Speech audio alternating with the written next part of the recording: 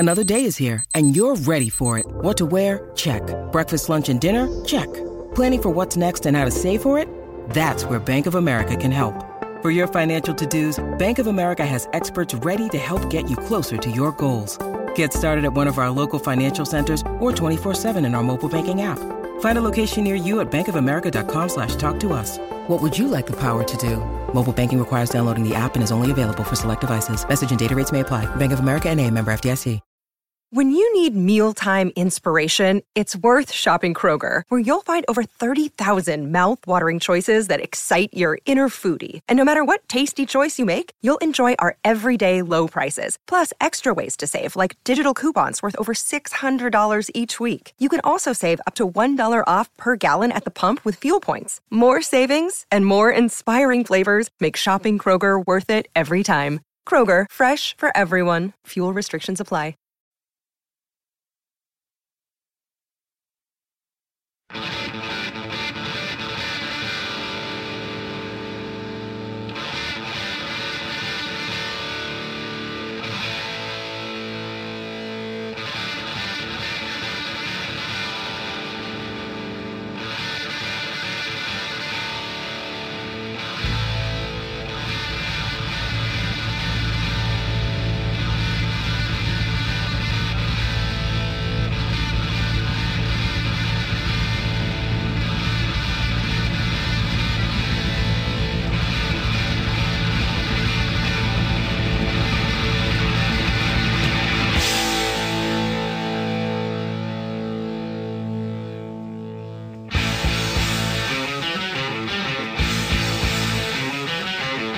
This is the Decibel Geek Podcast with Aaron Camaro and Chris Czynszak.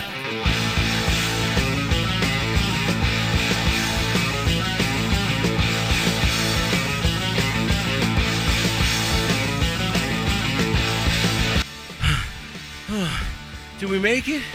Did we make it in time? I think so. Holy shit. What a week it's been. Everybody, welcome to the Decibel Geek Podcast. I'm Aaron Camaro. You all right? Yeah, I'm hanging in there. Okay, man. We're here. We're here. We're here. We're in the studio. This is the Decibel Geek Podcast. You said that already. I know. I'm so happy that it's the Decibel Geek Podcast. I can't believe that it's the Decibel Geek Podcast. You know, a lot of people think that we make this look easy. I'm glad that we can fool you with that illusion. Ain't that the truth? Because, you know, producing a podcast, creating a podcast that's entertaining and fun and rocks every single week is a lot of work, you know, and I'm glad everybody gets to enjoy it, listens to it, because, hey, that's why we do it, you know, and if it weren't for you guys listening to it, enjoying it, checking out decibelgeek.com, becoming VIPs, you know, commenting on Facebook, you know, retweeting stuff on Twitter, I mean, it wouldn't even be worthwhile for us to do it. I mean, we might still do it even if nobody listened, but... Maybe not every week. Probably not every week. But we've been committed for a long time to do this show every single week, and man, it's not always been easy. And you're probably wondering, you saw the title and the artwork for this week, and you're like, wait a minute. Because you're expecting something else. Yeah, because like last week, we did the first half of 1974. And usually that we follow suit the next week with the second half of the year. Yeah, we got bad news. There was no good music in the second part of 1972. No, there was a lot of good music. Oh, there was, and we're working through it. But we're working through a lot of things. We had there's a lot going on in our personal lives this week. We usually save that stuff for the VIP. But in short, Aaron's got a lot going on with his job. I have a lot going on with my job, and also I sent a child off to the Army yesterday. Yeah. So getting all of that stuff going on has been difficult, and so, guys, life did get in the way this week, but we... It kind of is in your favor that it worked out. Is, I mean, it's really cool in your favor, because as cool as 1974 Part 2 is going to be, and that's going to be next week, no doubt about it, we've got something that totally blows the doors off of that, because we've got a guest that told so many cool stories and was so forthcoming and so cool that... we couldn't wait to share it with you. Absolutely. Greg Mangus is our guest this week, and he even said himself, as he's like, he could kind of be classified under the Almost Famous moniker. Yeah. this guy he's a local singer here, but he's been all over the place, and he's got so many connections to so many cool people. Yeah. And a great history in music. The main thing that a lot of people locally here in Nashville will know him from, which those of you listening are probably friends of Greg also, is getting up on stage and kicking all kinds of ass no matter what he's singing. Yeah, and that's what I know him for. He's a regular part of the Rock and Roll Residency, Yep. which those guys have been on the show in the past. Good friends of the show. He's also a part of a AC/DC tribute band called Noise Pollution. He's a part of a Thin Lizzy tribute band called Jimmy the Weed. If you go watch local rock bands, the good kind in Nashville, you've seen Greg. Yes, you and have. how great of a singer and performer he is. And he got some notoriety this past year when the AC/DC shakeup with Brian Johnson went down, and Greg's name was bandied about as a possible replacement. Yeah, and he tells us all about that experience. There's an interesting story behind that, and also of what may to come with that situation. Yeah, so if you ever had the fantasy of what it would be like to be the lead singer of AC/DC, then you definitely want to tune into this story because it's very, very cool. True, and he talks about his years growing up in Florida, working on the Florida rock scene in the late 80s, and opening up for some major acts and some funny stories from those days. Then he made the complete leap of faith to New York in the late 80s, early 90s, and got a deal and worked with not really a Decibel Geek, a typical band, but Cameo, wrote songs for Cameo. Word up. That's right. Made inroads with a lot of artists up there. So he's got stories about hanging out in the New York club scene.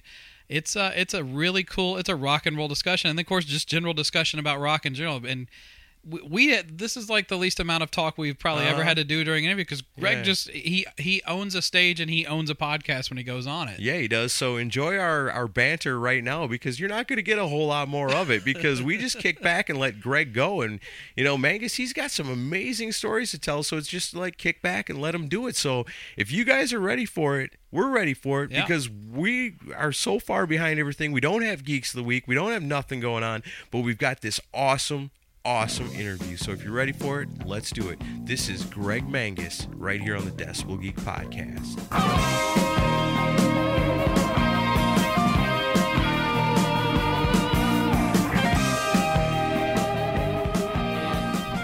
You got up with him and you did some Thin Lizzy.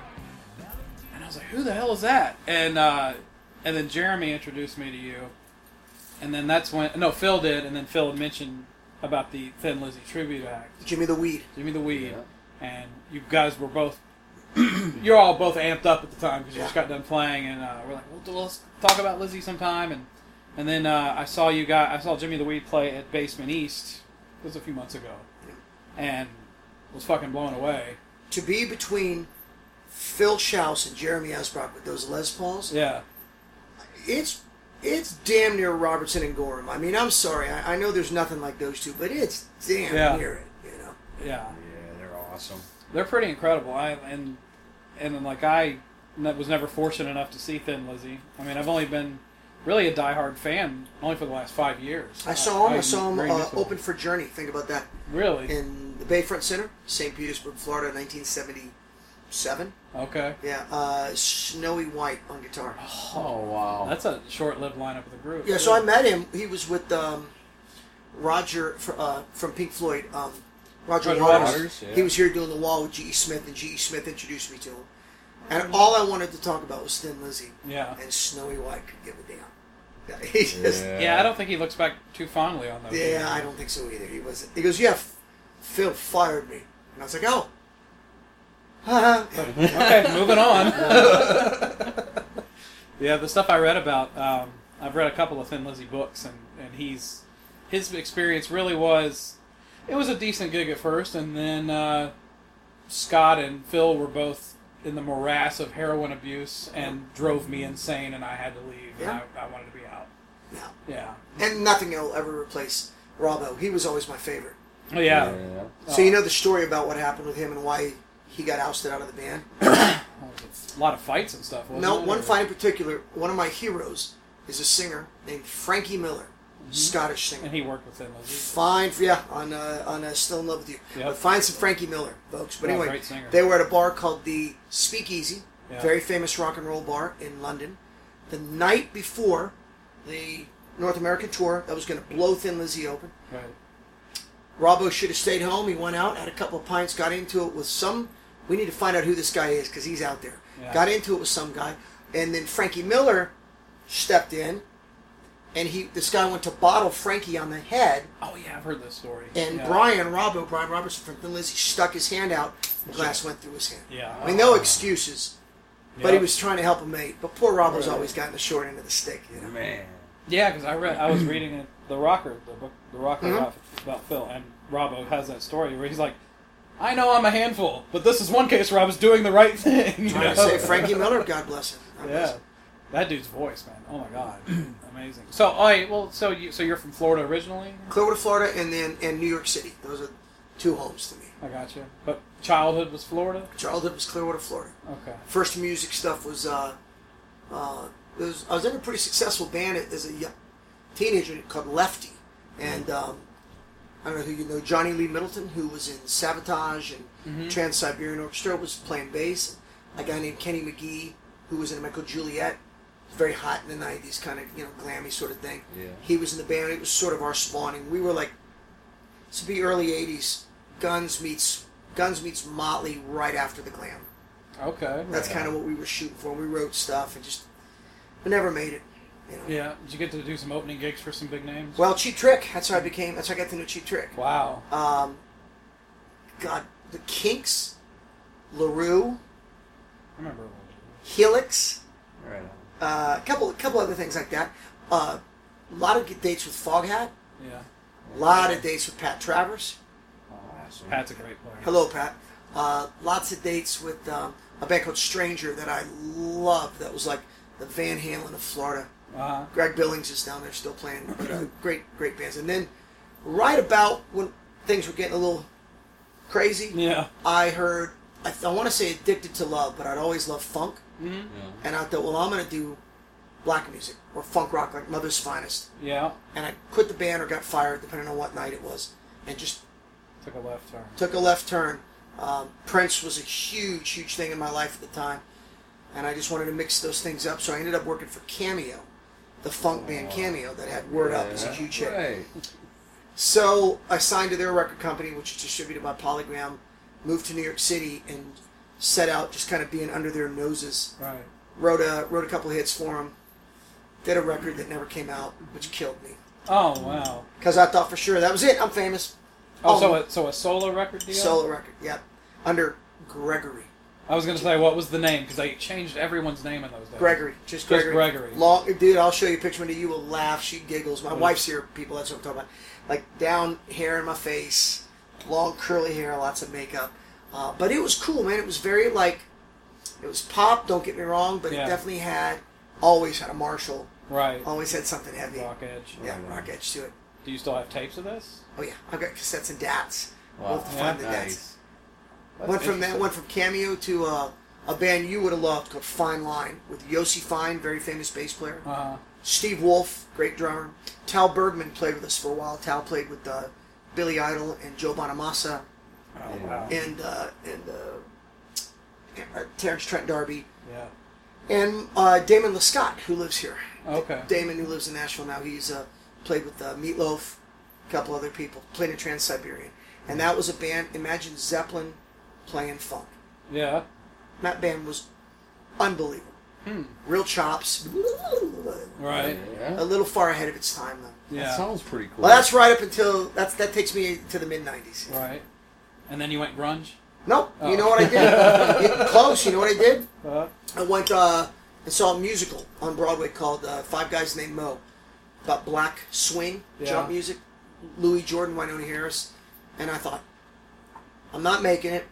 My drummer got stolen by the girl from Eurythmics. The bass player got stolen by Lou Reed, and I was stuck with nothing in New York City. So I started a swing band.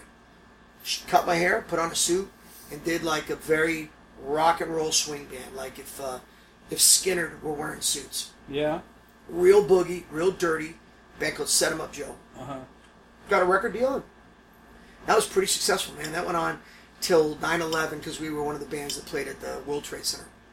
Oh really? And that's why I left. Yeah. Oh wow. So were you in that area when all that went down? And I was uptown. Yeah. Wow. Oh my gosh. Oh, so that really hit home. Yeah, so it went from Oh. rock to swing, and but don't get the wrong idea, like even swing we were like the Van Halen of swing. We loved to have a drink. We loved to meet the girls. We loved to, do a little bit of this, a little bit of that. And we're huge in Texas, big in Florida, Philly, New York. It was a rock band. Right. Yeah, it was a rock and roll band. Well, so tell me how this thing works where you go from, obviously you start making a name for yourself in Florida with these bands there, and then things fizzle with that, and then you make the leap to New York City. How old were you when you made that? 19? 19. So how much money did you go up to New York with? I did something I shouldn't have done, and I got $3,000. What'd you rip somebody off? No, didn't rip somebody off. I got ripped. I'll tell a story. I got ripped off in Atlanta. All the stuff the record company had bought me got stolen, but really all it was a keyboard. Well, the receipt said keyboard package $3,500, so they wrote me a check. And the minute they wrote me a check for that, I bolted. I figured I'd go, and I was poor. I mean, I was like stealing food and you go to like the most expensive place in the world to live. Living in believe it or not, I had an accountant, though I had no money because of Cameo. And the secretary of the accountant, she's gone now. She's not with us anymore. She was dating from Guns N' Roses. Steven Adler? She was dating Steven Adler. So she's like, I'm with Steven all the time. I got an apartment. You can come stay in the apartment. Got to pay me a little something. So I did that. My best friend and I moved into an apartment in Soho in the middle of the 80s in New York City. Take it from there. Wild times. Wow. Wild time. Very rock and roll, man. I got there like the week Welcome to the Jungle dropped. Nice. So that was our soundtrack. That, Dan Reed Network, we loved The Cult. Oh, yeah. Sonic Temple. Great. A guy named Benny Mardones that nobody's ever heard of that I've heard of love, Benny Mardones. who did Into the Night. Now I'm friends with Sandy Gennaro. Yeah, Sandy's amazing. Sandy played on that record, and so did... oh, really? Yes, so did Bobby Masana. Oh, from Who's here? Stars. Yeah. Yeah, that's awesome. From Stars. Yeah. So I have this thing, talking about Thin Lizzy, the Unknown Five, which got me through high school. And it is Thin Lizzy, The Babies, who I'm hoping to play with here in town, UFO, Stars, and Angel. Right. Massive Angel fan. Wow. That's one thing I think both of us realized through doing this show was how much of a cult following both Stars and Angel have. Good. And they're almost like sister bands. Yeah. A lot. They share a lot of the same fans. Michael Lee Smith and I are now friends on Facebook, which blows my mind. Because he was one of my idols. Yeah. And Greg Giuffria's got a new record out. Oh, really? Just dropped a new album. Felix Robinson, who was the second bass player in Angel, lives here in Nashville, is in his band. No kidding. I didn't know Felix. Yeah, lived Felix here. is in Nashville playing country music. Wow. Well, he's getting paid better now, I'm sure. Oh, yeah. That's cool. But yeah, man, it's just amazing to me how much of a following those bands have, because commercially they didn't blow up, and it's one of those what the hell happened that caused these bands to not become megastars, especially those two in particular. That's one of my weird fascinations is what happens when people don't make it after they made it, or what happens when they're famous and they don't. That's why I've got great respect for Bobby from Rat, who people give so much shit to. But he'll at least talk about the guy from Tesla, the singer for Tesla. He comes right out and says, I was bartending at a strip club. Yeah. I love it, these guys are all like, oh, well, I live off my investments. No, you don't. No. That was 25 years ago. Most of them had to get regular jobs. Mad shout out to my boy from Twisted Sister. Help me, I'm tired. D. Snyder? D and I talked, and he told me that he was working at a computer repair store. Holy shit. For $250 a week. And people, I hope he's listening. And people would tell him. Oh, I hope he's listening too. People would say, aren't you D. Snyder? And he'd say, no, I just look like him. But D got a good woman, got himself back, kicking ass with Twisted Sister. Wow. No, I had no idea of that. Yeah, he lost everything, lost all his cars, was riding a bike to work, he told me. And his eyes were watering, my eyes were watering, and I was like, man, that helps me, though I was never famous, I have had success, but it does that up and down thing where you just have to swallow your pride and drive Uber or bartend or do whatever. Yeah, but that's still like, I mean, I have massive respect for people that can stick that out. Because not everyone's built to do that. It is a rough thing. And you have to have, I guess, complete dedication to the cause or what your vision is. Yeah. Because especially in the 90s, good Lord, everything got completely turned upside down for most people. And the fact that you were able to stick it out and keep in the ring is Yep. My hat's off to you. For Man, that. I saw. Let me tell you something. I saw like I won't even say the name of the band. A major '80s, '90s band playing a club and like 30 people. Like a major band. Their singer had left, and they had like 30 people. And I played to more people. I was like, wow, Yeah. this is crazy. Yeah. How do you keep going? What do you do? Especially if you're covered in tats. Really, what are you gonna do? Go work in an office, but yeah. Yeah. Well, like that, like the guy from Warrant that was on that thing where he was like had shaved his head and Yeah. had to wear long sleeves and was working as a computer programmer. Yeah. There's more money in it. Yeah. I mean, it's sad, but it's true. Yeah, and the heartbreak, of coming out and knowing it's got to be that much harder when you were at the heights of the heights, and had those arenas sold out, and then you're playing in front of 30 people. It's almost better not to know the difference. I'm really lucky that I didn't, because I don't know if I could still do it. But I can't imagine being John Oswald, Janie Lane. Yeah, we just lost the anniversary. Was, 5 years. Was it Yeah. today or yesterday? No, he and I played together a lot. In Oh Florida. yeah. He was in a band called Dorian Gray. And we Yeah. used to actually stagger our sets so that in Daytona Beach people would come see Lefty, and then they'd go see Dorian Gray at the pier. We had the same voice teacher, and then we were friends when I don't want to talk ill about him. Things went kind of south. We weren't friends because of some of the ways he acted. Yeah. Then I saw him at Pat Travers at the Exit Inn, Oh yeah. and I didn't recognize him. He changed drink a lot. had taken its toll, and then look what happened. Yeah. It's a tragic story. I mean, Yeah. and we did we did the same. We did these albums Unleashed shows where we'll focus on one album, and we Yeah. get a person that was a major part of the album. We got Michael Wagner to do Dog Eat Dog, Yeah. Warren album, and just Surprisingly great heavy record, right? Yeah. One of the really best. great. Man, let me tell you, Yeah. that first record came out right when my record was supposed to come out. And we had the same voice teacher, and I went and bought it on 8th Avenue on 8th Street in New York at I can't remember the record store, super great record store that was there. And I didn't want to like it. Mm-hmm. I didn't. The minute I heard Down Boys, I said, that's effing great. yeah. Yeah. And I saw him with Paul Stanley. We hung out. He opened for Paul Stanley. Yeah. Ritz. Then they opened for Eddie Money, and he got booed off the stage. And then he became famous, and everything kind of went south. Yeah. Yeah, it's almost like Fame was maybe the worst thing to ever happen to the guy. He and I and Sebastian Bach got into it at the China Club. We have to hear this story. You really want to know? Yes. Okay, Janie, I'm not talking bad about you. I'm just telling the truth. So there was a girl in Daytona Beach, and all you Daytona fans know who I'm talking about. Her dad was very wealthy, and she owned a condo. Yeah. And you could stay at the band house at PJ's or OP or whatever, which was a dirt hole, or you could stay at her condo. So she had guys from different bands staying. She was very friendly to some of those guys. One of the some of the guys in the band.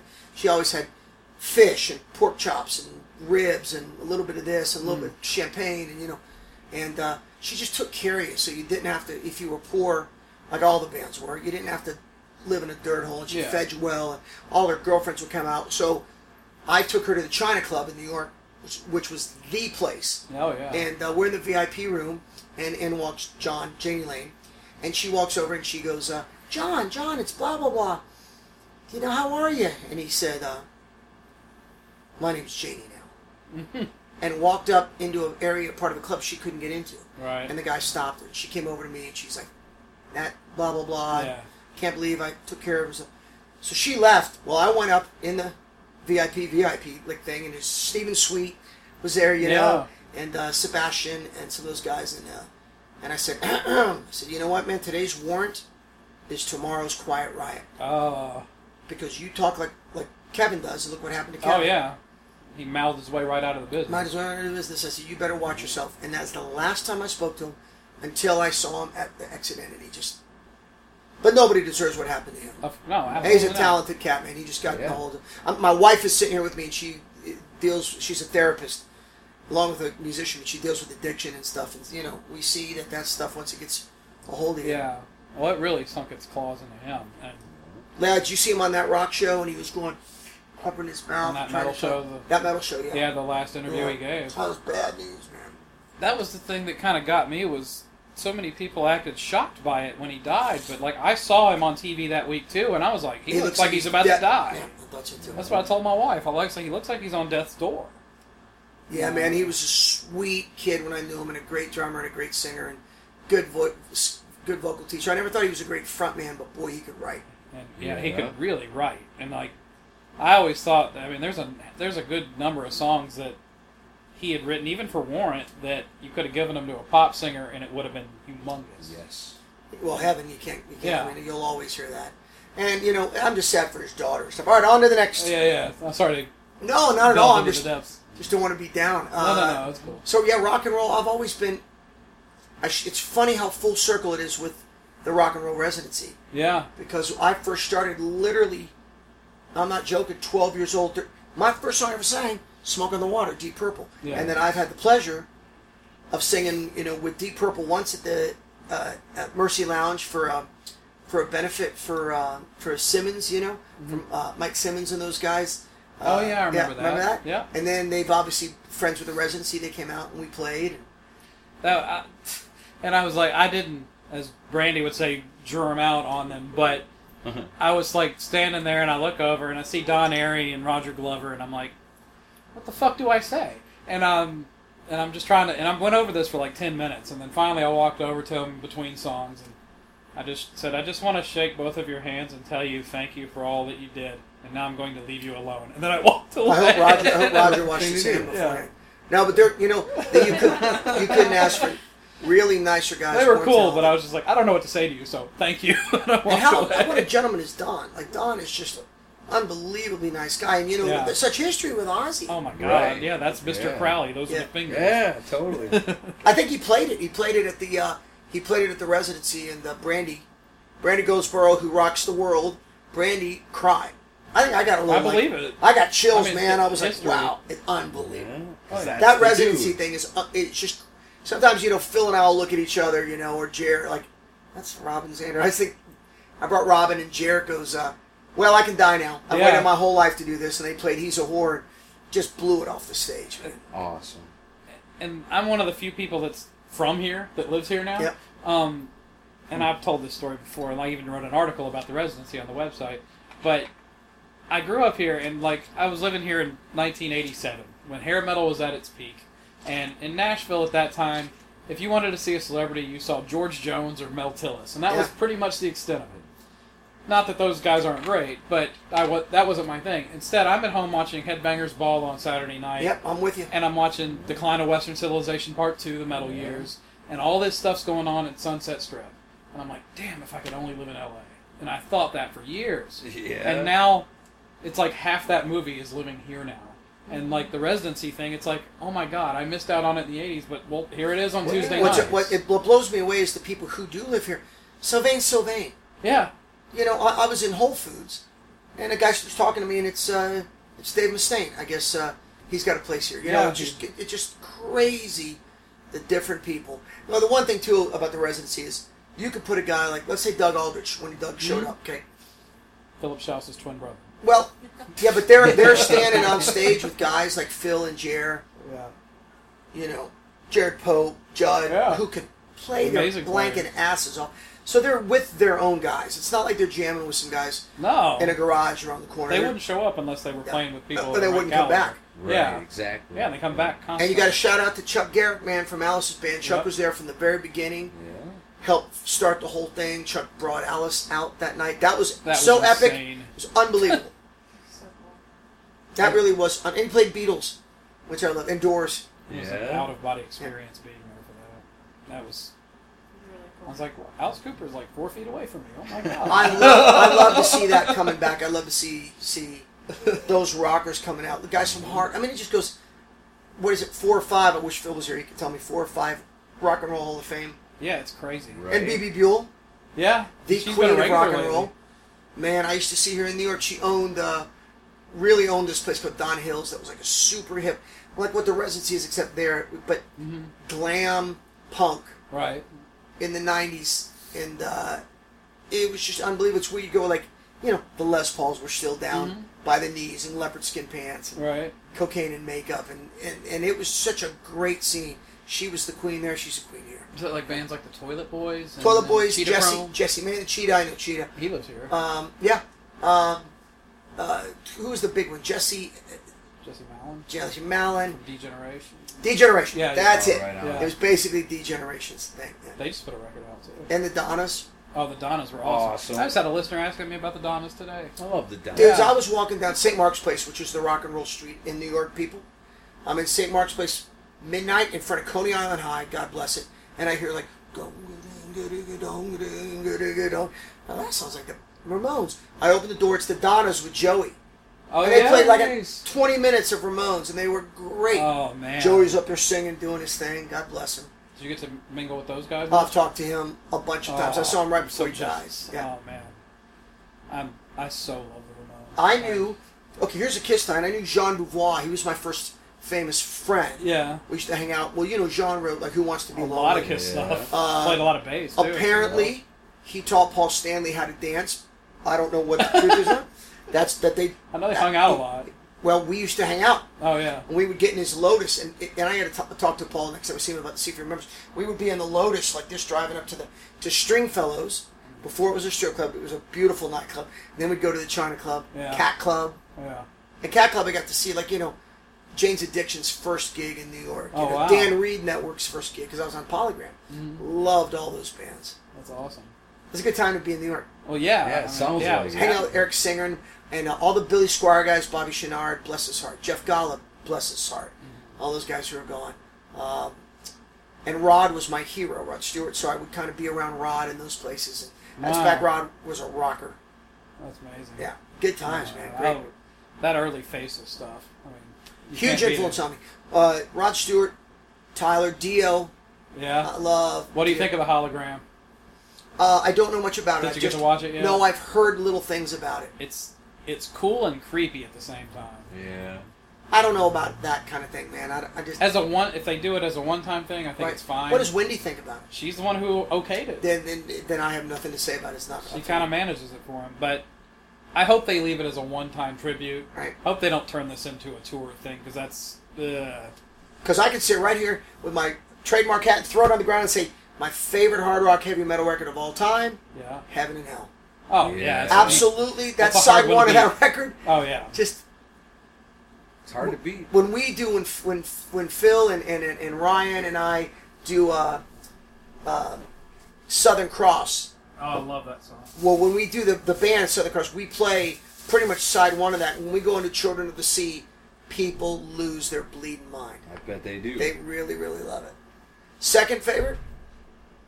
Let's see. For really heavy stuff, the Motley Crue album with Karabi. Yeah. It's incredible. We've been singing that album's praises since the very beginning. Yeah. You know, and we were really like, because we had talked about it all the time on the show about what an underrated album it was, and if they would have called it something else, maybe it would have gone a little further than what it did. So we decided, and made it work out. We got John Karabi on the show and let him tell us the story of it himself. Way ahead of its time. Yeah. Hey, Krabby, what's up, bastard? He's the best there is. Way ahead of its time. Yeah. Mick will shout it out that it's his favorite Crew record, and Tommy will look around and make sure nobody's around, and then he'll say He'll it's his- agree. Yeah, he really will look around and make sure what's his name is. Because around. Tommy's a fucking monster on that Yeah. record, man. Yeah. I mean, that's like maybe his Lines best of performance. hell on your face. Oh, yeah. And I love Judas Priest, Hellbent for Leather. Oh, Yeah. yeah. Not a bad track on that, from Hellbent for Leather, all the way delivering the goods and all that. Perfect. Yeah. So I was a new age of British metal, new wave of British metal kid. Yeah. But I always liked my stuff. Really, though, my favorite was a little more glam, a Me little too. more pop, like the Babies, Angel. Yeah. And I loved boogie. Like, I love Aerosmith. I loved Humble Pie. Like, Oh, stuff that yeah. had a little more kind of You black. can move to it. Yeah. Yeah. Never was like a heavy, all the thrash stuff. I missed all that. Maiden, who's incredible.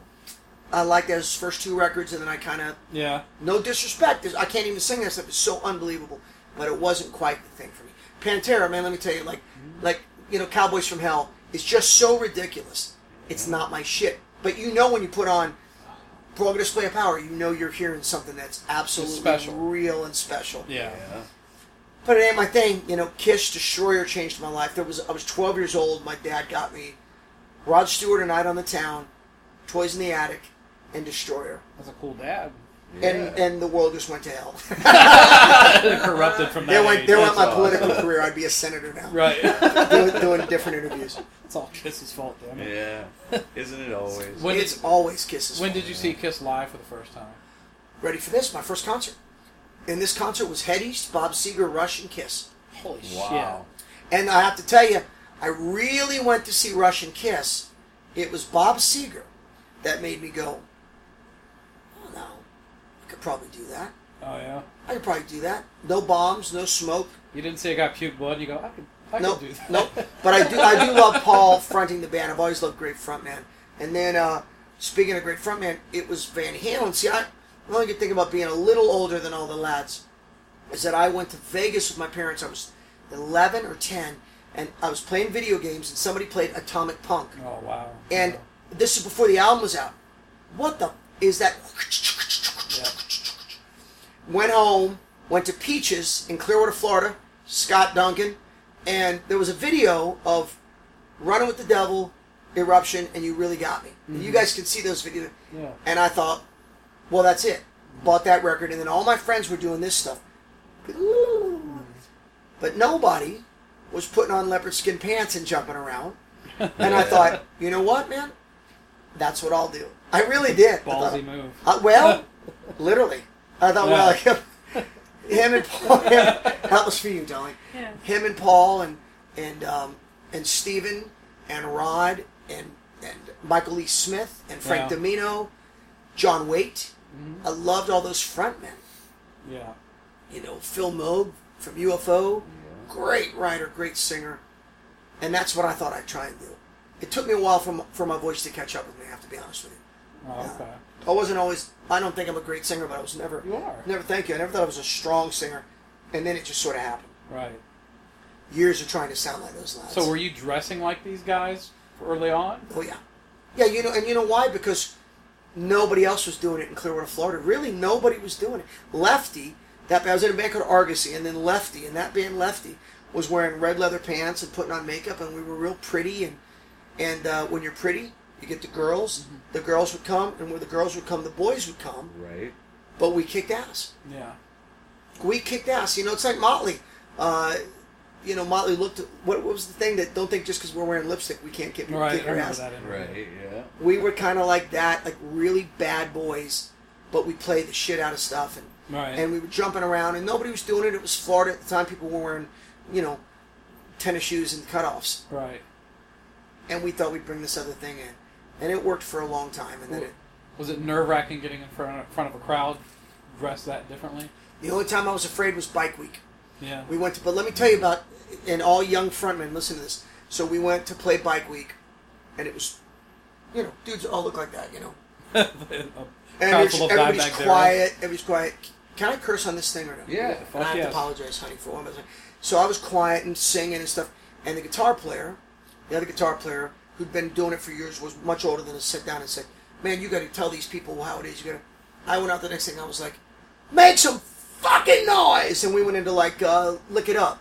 Wow, yeah! Boom, boom, boom, boom. And the crowd turned and looked, and I was like, we need some bitches on the dance floor. Let's get this party started.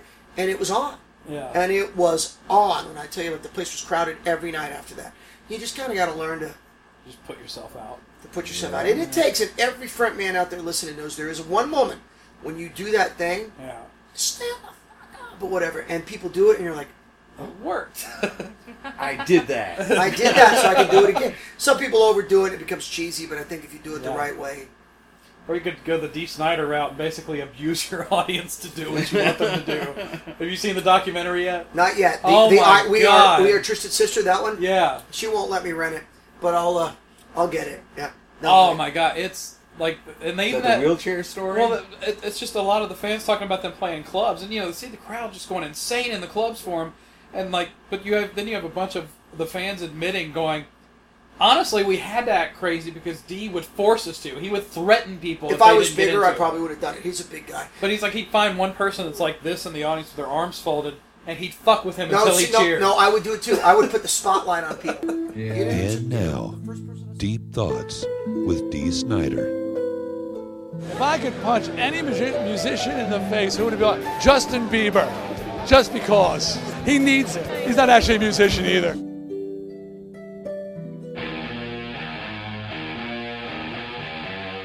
Want to be a member of the Decibel Geek Army? You slimy scumbag, get on your face and give me 25. Join us on our fan page at facebook.com/decibelgeek.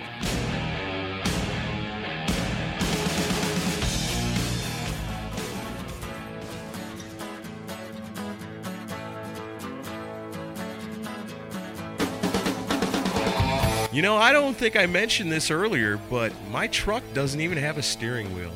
Oh, you have one of those new self-driving cars. It's sitting in a lonely parking lot right now, all alone, by itself, with no freaking steering wheel or steering column, for that matter. You have All By Myself by Eric Carmen, like playing on the stereo. No, man, I had to take the negative cable off the battery. This is some severe stuff. My truck is in a severe coma right now. I'm sorry.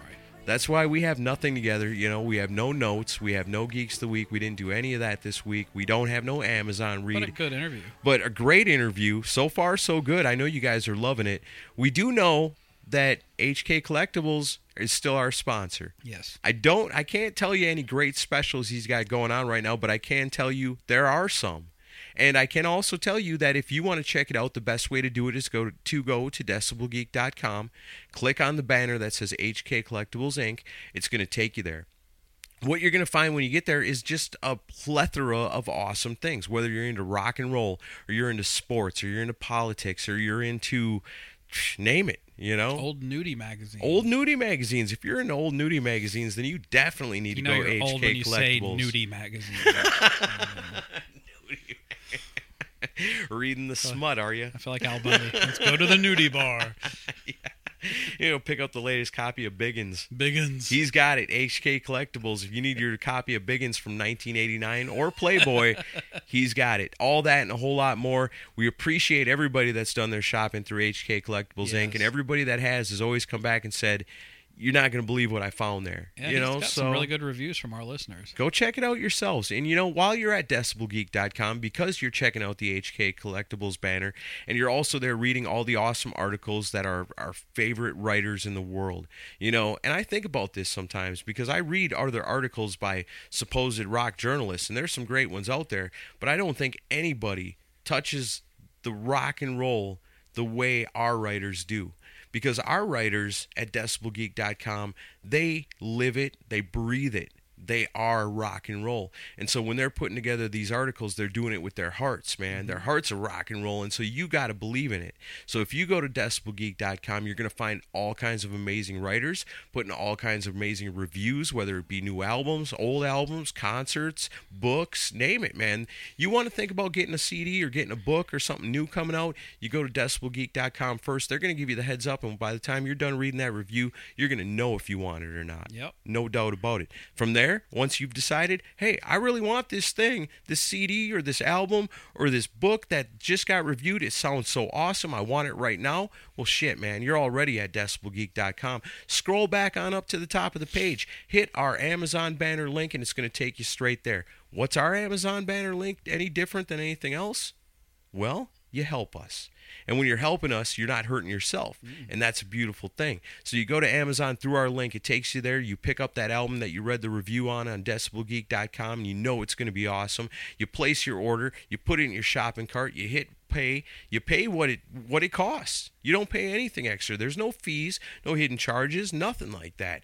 And once you buy that album or that book or whatever you're getting, because it can be anything. It can be anything. If we had a list, we'd prove it to you right now. Yeah, But this week, you're just going to have to take our word for it.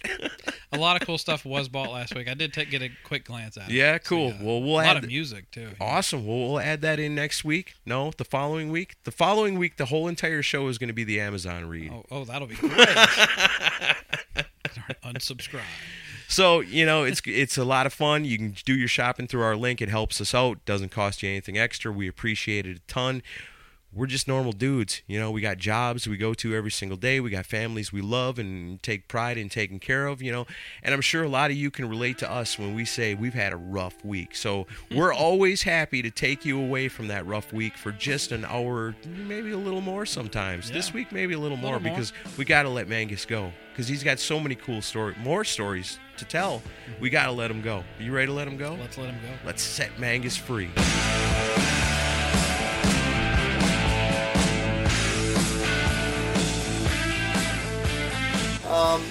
I got down to Nashville after 9/11. Yeah. Went to South Beach to work with someone. I'll tell you later. Okay. And it was a disaster. Really famous writer. Huge famous writer. I was in love. I was starting to do things I shouldn't have been doing in South Beach, you can imagine. Yeah. And I moved to Nashville, and the girl kind of left me high and dry. And I didn't know anyone, so I just sat about kind of getting to know people. Like, my next door neighbor was Hank III, Shelton. Yeah, So that led Years to ago. some wild nights. Oh, yeah. Guitar player named Eric Borash, Ebo, who's a god. Yeah. We became buddies. We were all wild boys. And I sort of flopped around until about 2007. I got my shit together. The Long Players. Yeah. Bill Lloyd, who's just, such a great writer, such a great guy around town.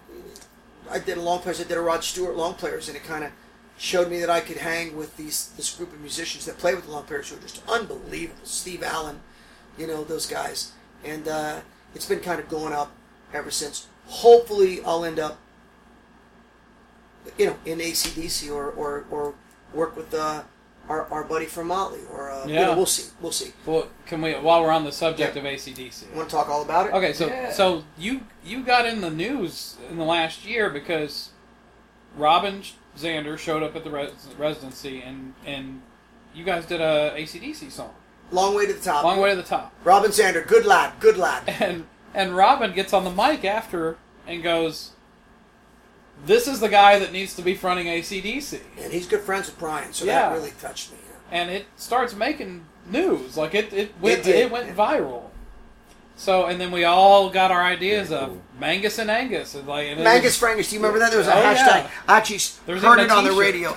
It almost made me wreck my car. Nice, I bet. So tell us about what happened with that. So when the minute it happened,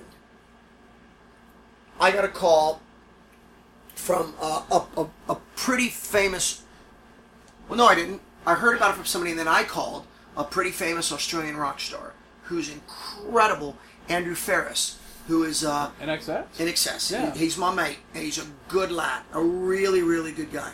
And I said, what do I do? Before I do anything, what do I do? Is it Gurmy?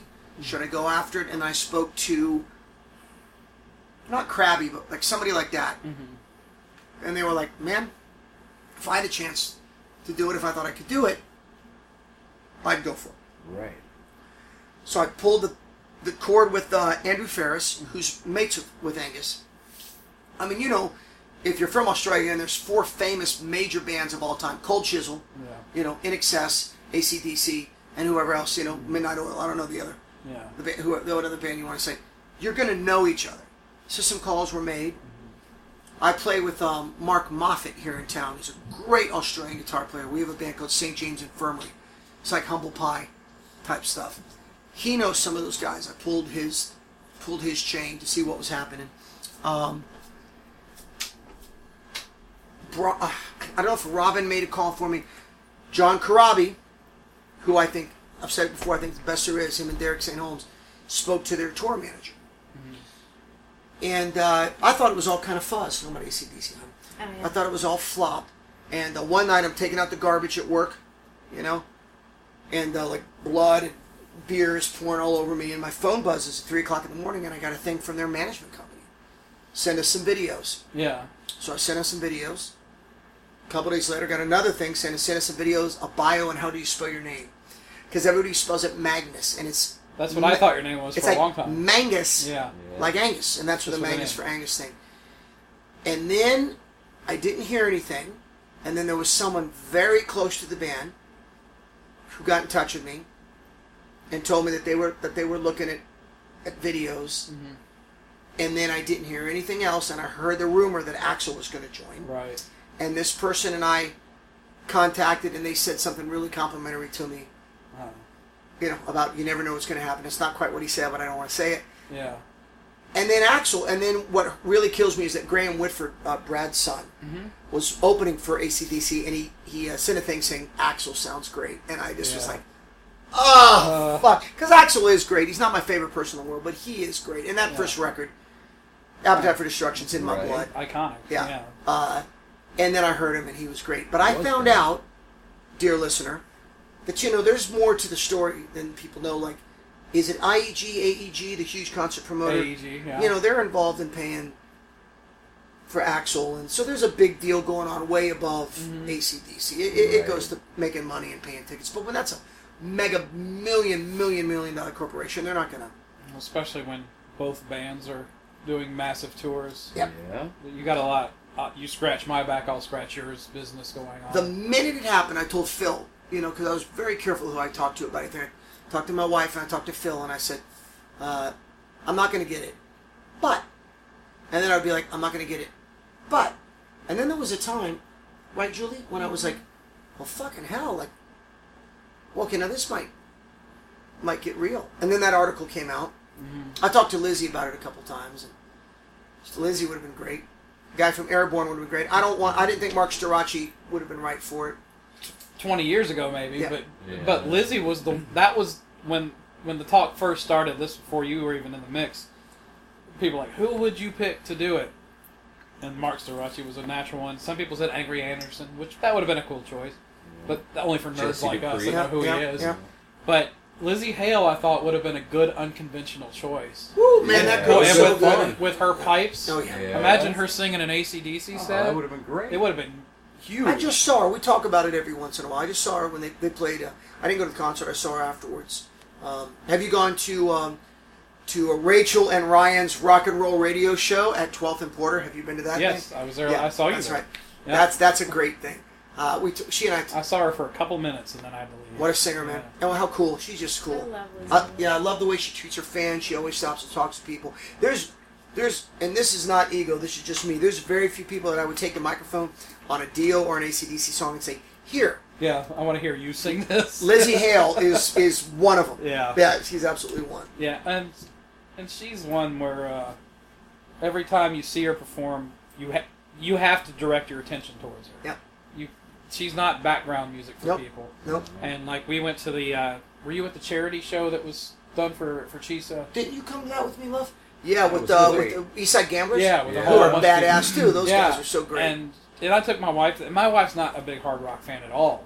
And but she's like, I want to do a date night with you, so I'll go.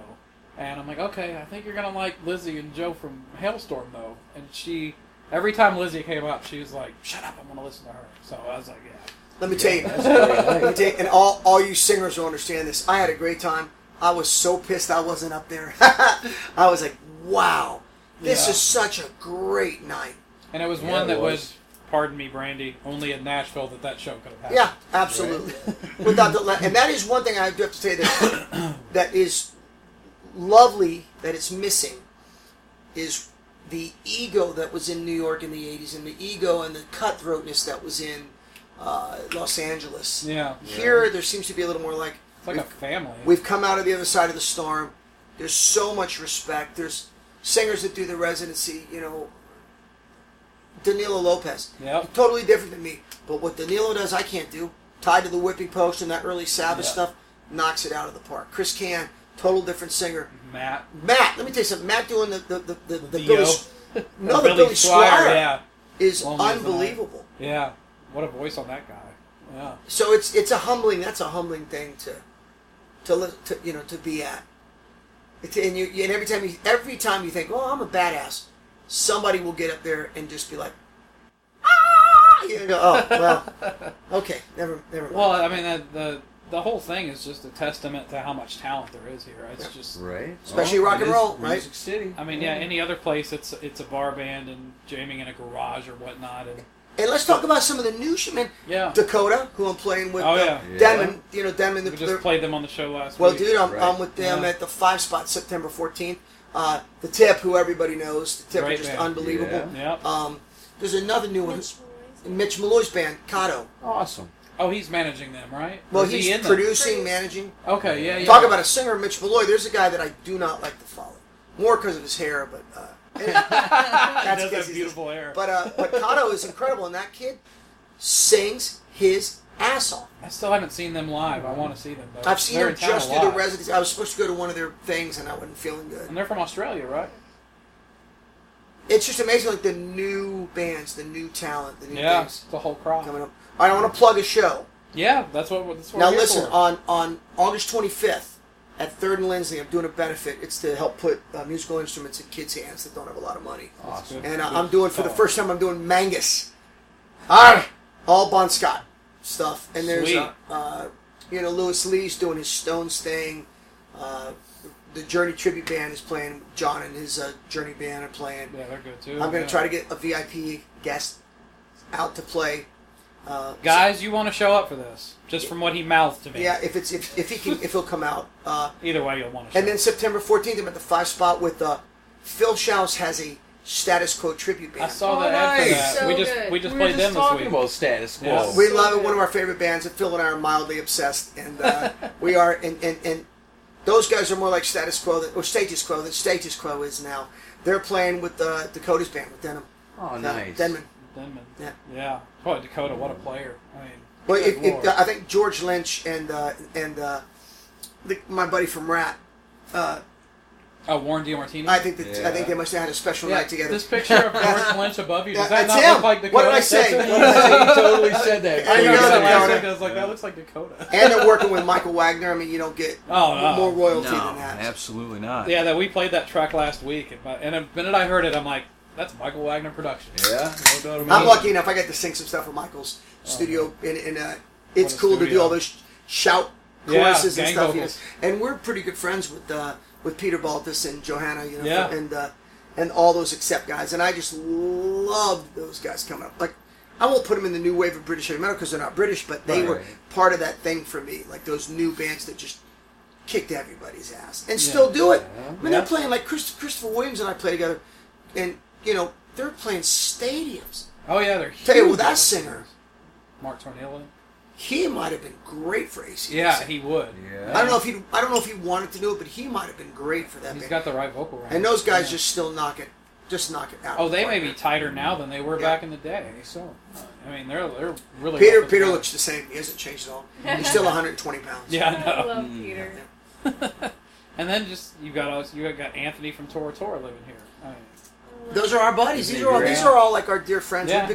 We become friends Yeah. with these guys. And you talk about a singing son of a bitch. Anthony is a singing son of a bitch. we got to have him over here. We did Albums Unleashed on Wild America, which is a criminally underrated album. Yeah. Well, there's a lot of that where they were hitting their peak as At the wrong time. when Nirvana just destroyed the world. And, Yep. and right.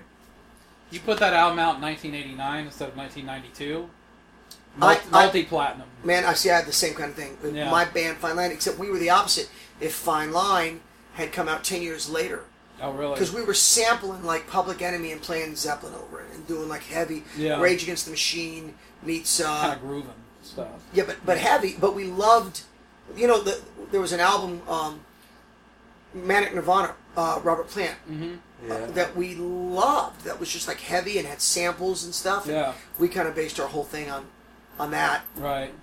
We loved Public Enemy. We loved, Sisters of Mercy. We loved all just kind of weird. Yeah. The Cure mixed up record. We loved to take all that. And I remember a huge record company executive, Charles Koppelman, SBK, I believe, said, "Are you Kiss? No, are you Whitesnake or are you Prince?" And we said yes. We're Prince Snake. I should have said that. I was intimidated. I was a kid. Not really. I just was still intimidated, and it was just way too ahead of its time. I hate that mindset of is this what's big on the radio now? No. Well, we don't want it. And it's like, why do you have to follow the fucking leader all the time? Why don't you do something different? Give something a chance. So it could become the the world biggest would thing have in not the gotten world. the Beatles if it wasn't, if we had that thinking back then. If somebody didn't take a chance, I totally agree. Yeah. You don't sound like Little Richard? Well, you're gone. Forget it. The whole thing now is very derivative. New bands, the Biters, and stuff like that. I don't mean that in a bad way. I It's dig just them. It's just something, but if you could take that and take it one step further, mix it with something new, like Guns N' Roses to me was going to be the last great American rock and roll band before they imploded. Now it's Van Halen, but they were like, okay, if Aerosmith had been scrunched through with a little bit of punk and some Dolls and then took it to the next thing. Right. Now if someone could take what Guns were going to do and take it to the next thing, that's what I'm excited to see. Yeah. Go ahead. Well, what is there anything on the radio right now you see that you're like, that could be the leader for the next? You want to know what's funny for me is that I'm probably listening radio to like, I don't even really know, like dance music. I mean, I really like heavy, like metal hip hop. Like I don't really know. I can't tell you the last, but I found a band just recently called Watts, and I thought, this is a great English band, but they've been around forever. Yeah. What we consider new is usually a decade old now. Right. Yeah. So I don't. Well, it's new to you. Yeah. Yeah, it's new to me. So I try to find. I'm always listening to like new channels, trying to find something, and nothing. The Biters, I thought, well, that's going to be great. Yeah. Didn't quite do it for me. Have you heard the Struts? Yeah, Struts are great. I think they have potential. She likes the Struts. Struts are great. Yeah. The guy from the Shins turned me on to the Struts. It's still just like, I'll read Classic Rock magazine and they'll have, Classic Rock will have all these great articles about Thin Lizzy, and then in the back they'll say, here's a new band that has the right sound. Yeah. Got a buddy in London town, Peter Garrison, who is like the last of the real guys. He'll sometimes send me some things, but he's too busy listening to Girl School, I still dig their yeah. Their albums were not produced well, but they had good material. I'll tell you what's a great record. My buddy Mickey Free and Jean Beauvoir. You know Mickey Free? Yeah, Mickey's my mate. They put out a record, Beauvoir. That's a great record. It's a great record. There you go. Yeah. And I listened to that. Yeah. I like that. It's really funny though because because of my Cameo Pass and stuff, I love chic and I love dance music and I love that kind of stuff. So I'll check out and see what's new that way. There's nothing new rock and roll that has blown my head off. Right. Huh? I'd love somebody to say, go see this band, and I'd love to see a band that I was pissed to see. When I first saw Guns, they were opening for the Cult. Right. Think about that. And I was pissed. I said, that's the band I need to be in. When I saw Dan Reed Network, I was like, I want to be in. That they're so great. Dan was so in the zone. He was like David Lee Roth meets Prince, and that's a whole nother story. But I think they didn't go on to massive success because they were right there in the middle. Yeah, they were right there in the middle. Plus, he lost his mind. He'll be the first to tell you that. Well, that's true too. Read that story. Yeah, that's true. So what's next? What's next for rock and roll in Nashville? Oh gosh. Well, we're right in the middle of it with all the residency guys and these bands that we talked about. The residency. Somebody could break out of here. The Tip or I think Denman the Tip has like a real and Denman. Both of those bands could at least become.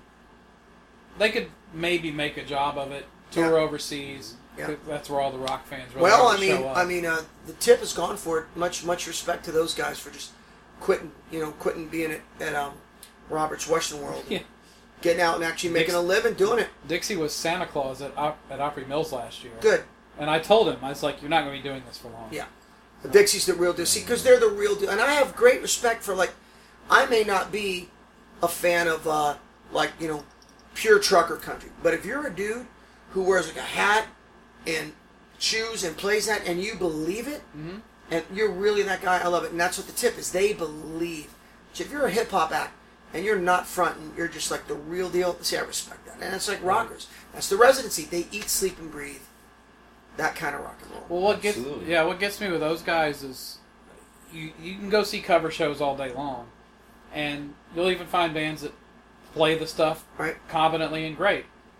Those guys, it's almost like, and I've said this since the beginning of going to see them, it's truly like getting a glimpse into 4 15-year-old kids that are playing that stuff for the first time and completely getting off on what they're doing. Yeah. We have so much fun, it's ridiculous. And what I like is that I know those records so through and through. I know Jeremy Asbrook does, and I know Phil does, So, we'll be playing something, and I'll do, I don't even know, I'll do some, a little vocal lick, and I'll see Phil smile, and then Jerry will hit like, some little riff, or when they play like when we did Highway Star, and they did the lead together, my jaw hurt from smiling because you don't hear that. Yeah. And those guys, you don't even hear Deep Purple, and those guys were doing it. And when we played it with Purple, that was unbelievable. look over and see Roger Glover with a huge grin. That's insane. Yeah, that, you know what? Another thing I respect about the residency is that was all done organically. Oh, completely. That was all done organically. It was just an experiment at first. We'll do this once, and then it just took it was off. called. It's only rock and roll. It's only rock and roll. Chuck Garrick was there, like I said, and then it just kind of became its own thing. Yeah, it's turned into an actual scene. I would like to end up. I really would love to, join the guy we were talking about, or go sing with this guy, or I like in my guy from Purple, who I'm thinking of. Roger? No, not Roger. Well, I'd love to do that gig. I'd love to do 5 shows with those guys. Right. It would just be great to just get out on stage and join Purple for. Not that it's ever going to happen, but that's what I'm hoping the residency will lead to. Will be well, something. I mean, you've seen connections made through the whole thing. Yeah. Well, even the thing with Robin and the whole AC/DC thing that blew up. It's like this little thing that started in the corner of a bar. Now it makes worldwide news. It doesn't hurt to have arguably the best rock singer there is, because Robin is unbelievable. Rick Nielsen wears a shirt that says, "My singer's better than your singer." Well, it's an accurate shirt. Kim Crosby, Derek St. Holmes, Lizzie. Yeah. There's so much talent around. Oh, it's insane. And if you had told me in 1987 that these people would be here, I'd have said you're fucking insane. Right, I go to the thing and there's Sylvain. Speaking of the dolls, looking at your picture over there. I bought that from him. How crazy is that? Yeah, I'm still wanting to get him on the show. Roger from Heart, B.B. Buell. Yeah, I mean, we want all of them on the show, believe me. That's why we're fortunate to be here at this time. We'd rather be here than LA. Oh yeah, this is. Listen, I can tell you something. I played New York not a long time ago, and there's more going on here. Oh yeah, especially for what we love, No other than Pete Townsend said that Nashville seems to be like the rock and roll center. It really Pete is. Townsend said that. So. Boy, imagine him showing. I'll take it. Yeah. Oh, that's crazy. All right, so let's get one last plug in for your shows. August 25th at 3rd and Lindsay, big benefit. Put musical instruments in for the kids. I'm doing Mangus. Yeah. Doing the Bon Scott years, and that's with Phil and Jer. Paulie Simmons, who's out Tom Kiefer's out with Tom Kiefer. I don't know if I could say that. Out with Kiefer, and Danny Silvestri, who's recently been released from the Nervous Hospital in Atlanta, will be playing bass. And then September 14th, that's a huge rock thing. That's Noise Pollution. Jason Mallory from Shania Twain's. That's his, and Adam Schoenfeld from Tim McGraw. That's his. Their AC/DC thing. Greg Morrow playing drums, who's just unbelievable. Victor Bruden, who is some sort of weird god, playing bass. Okay. It'll be us, the Fanatic Four, which is Phil's Status Quo band, Status Quo, and then Dakota's band. Nice. That's going to be the 5 spot. Can you imagine how crowded that's going to be? That's it. Every Wednesday night, for those of you in Franklin, I play with Kenny Olson. From Kid Rock's band. Of Kid Rock's fame, and he's just great guitar player. Him, me, and Chris Williams from Accept, and Joe Bass, Shelly Riff. We do a jam night. So we'll come out 9 o'clock at King's Bowl, which is in the Cool Springs Galleria, right over by the Harley dealership. It sounds corny. It's not. It's a great restaurant, great bowling alley. You go, you hang. But we come out at 9 and play a bunch of Zeppelin and Bad Company and Aerosmith and Hendrix. And then we have people jam. And we've had guys from Skynyrd, guys from Mitch Ryder and the Detroit Wheels, guys from Tracy Atkins Band. It's just, you never know who's going to show up in Franklin because they all live out there. They live there, yeah. That's right. Yeah. All the rich rock star guys. And that's just started up. So that's every Wednesday night, 9 p.m. Of course, the residency. St. James Infirmary, my lovely wife sitting next to me, sings with me in a humble pie type band called St. James Infirmary that I have with Mark Moffat. We're booking that right now. Cool. That's it. Cool. Well, links to all this will be in the show notes for this episode. Yeah. And I want to thank you for coming over here. And dude, this has been a spilling blast. some beans with us and let us hear some stories. If I didn't have to get up early, I'd sit here and go. Next time I'm bringing a bottle of whiskey. I'm gonna come up. We need to get like Shouse and all of us, the whole crew. out here and do a show. If we're doing that, we're all sleeping here. Yeah. There's no way I'm driving after that. Well, I was thinking you'd pay for the limousine. Oh, Jesus. Yeah. With my big podcasting bucks. Well, thank you for having me, man. Oh, it was fun. Thanks for letting my wife hang out. She's probably so bored. But I love it, man. I could sit here and talk about this stuff all night, but we won't. Well, we'll do it again. Any other time, man. Thank you, fellas. Give me your love. Oh, I need that thing real bad.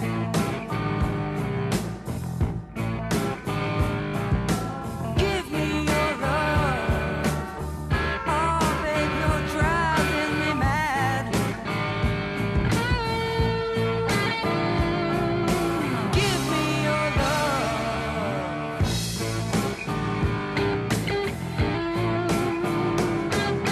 Give me your hands. Oh, babe, I wanna feel your touch.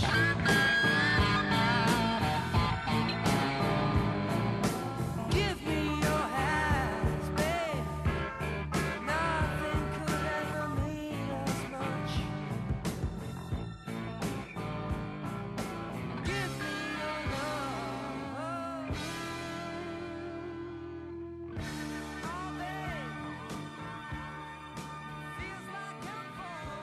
Oh, sugar pie. Feels like I'm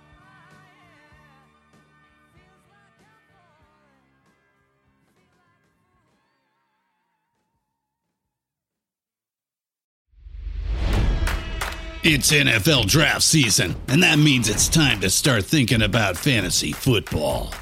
FantasyPoints.com features industry-leading experts and prognosticators using proprietary hand-charted data to help you score more fantasy points. FantasyPoints.com is the place to go for whatever kind of fantasy football you play. Whether you play fantasy football, daily fantasy sports, or do a little bit of everything, Fantasy Points has the meticulously researched content to guide you to victory.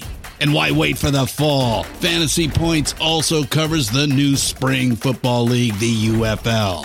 Join the guru, John Hansen, Scott Barrett, Joe Dolan, and other massive names in the fantasy football universe with an exclusive offer. Use code Pantheon for 15% off any Fantasy Points package, including the all-in package, with access to every article, tool, and data nugget that Fantasy Points has to offer.